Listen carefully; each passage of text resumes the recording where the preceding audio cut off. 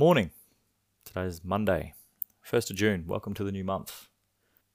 Today we're visualizing all the world's money and market. It's a pretty big graphic. We've had to place this one into the comments section just for the sheer size of it, but we'll summarize here today too. As humans, we can become desensitized to extraordinary events when we get used to bad before it goes to worse.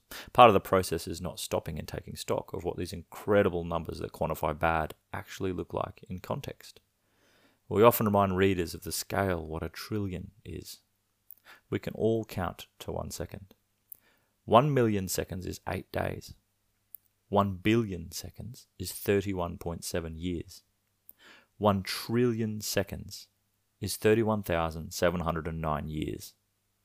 Remember, it took a century from when the US Fed was established in 1913 to reach 1 trillion in bond assets, US Treasury bonds bought with freshly printed currency.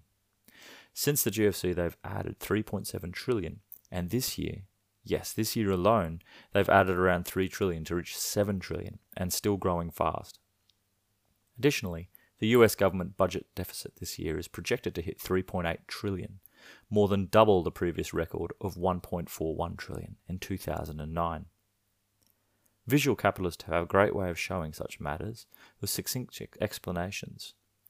Their latest is all of the world's money and markets in one visualization, as we've shown in the comments section.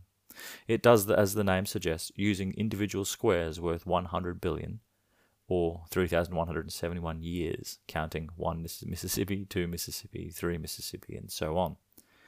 The relevance of the infograph for gold and silver is clear. When that mountain of money in these other paper assets flees to the safety of precious metals assets without counterparty risk, with real intrinsic value, courtesy of constrained supply and thousands of years of monetary stability, that same constrained supply leaves one variable after demand and supply, and that is price.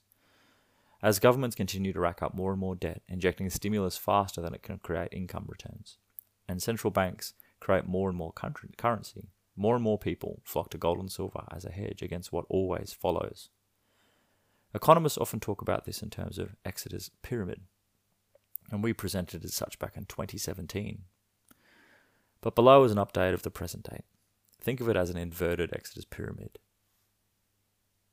P.S. This is a pretty long graphic. You might have to click on it to expand to open. And if you are having trouble, you can always zoom over to ainsleyBullion.com.au and read any of our news and see any of our graphs as well. Welcome to the week. We look forward to catching you tomorrow.